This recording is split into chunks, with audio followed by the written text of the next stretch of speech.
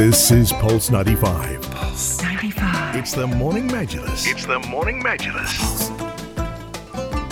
Hello and welcome back on to the Morning Majlis. Now we're going to be talking about the idea of smart solutions and idea of how they're going to be bringing this together, because now we just talked about how Souq Al Jubail is going digital and talking to us about how Seafood Souq, which plans its GCC expansion by the year 2020, and how they've been working extensively with the market here, and specifically in Sharjah, and offering this B2B solutions, and eventually we will have the B2C element as well. So you no longer have to go down to the fish markets and haggle and maybe get your price sorted with the vendors over there. It's going to be all through an app, and you can have as much seafood as it would fit your appetite using smart solutions. So to understand the technical element of it, we spoke to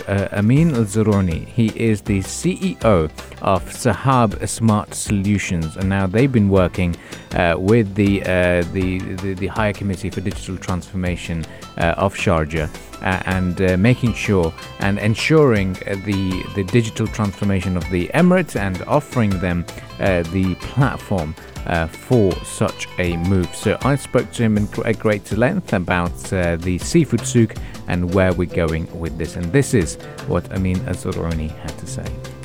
Amin Al-Zuroni, thank you for joining us. Now let's start talking about Sahab's perspective of the seafood markets, and the big announcement that we've just seen today, and how that's going to be awesome for the broader picture over here.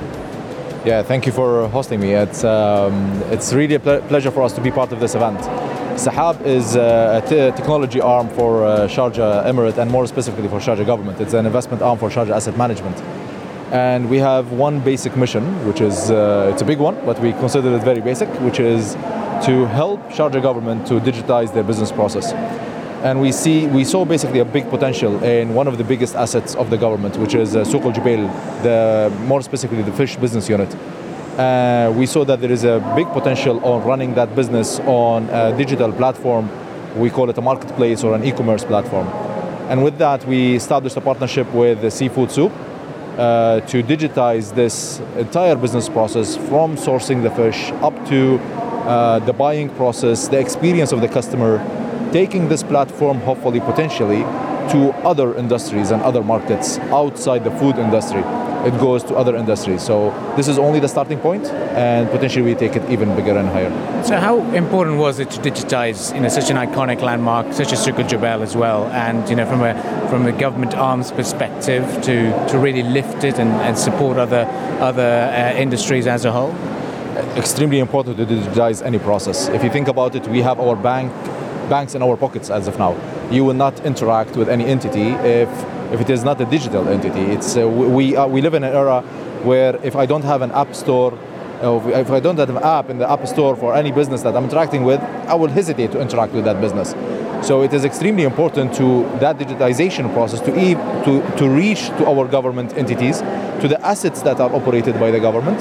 And that is a crucial part. It's something that's extremely important for such entities and businesses to start thinking of digitizing their process. Okay, now in terms of, when you're talking about the aspect of, it's been a very traditional form of going to the souk in general anyway, but in terms of how the basic consumer is now going to get access to it, or even the general businesses, how are they going to be accessing this data? Is it going to be on website control, going to be apps developed? So how is the technology coming into play in this?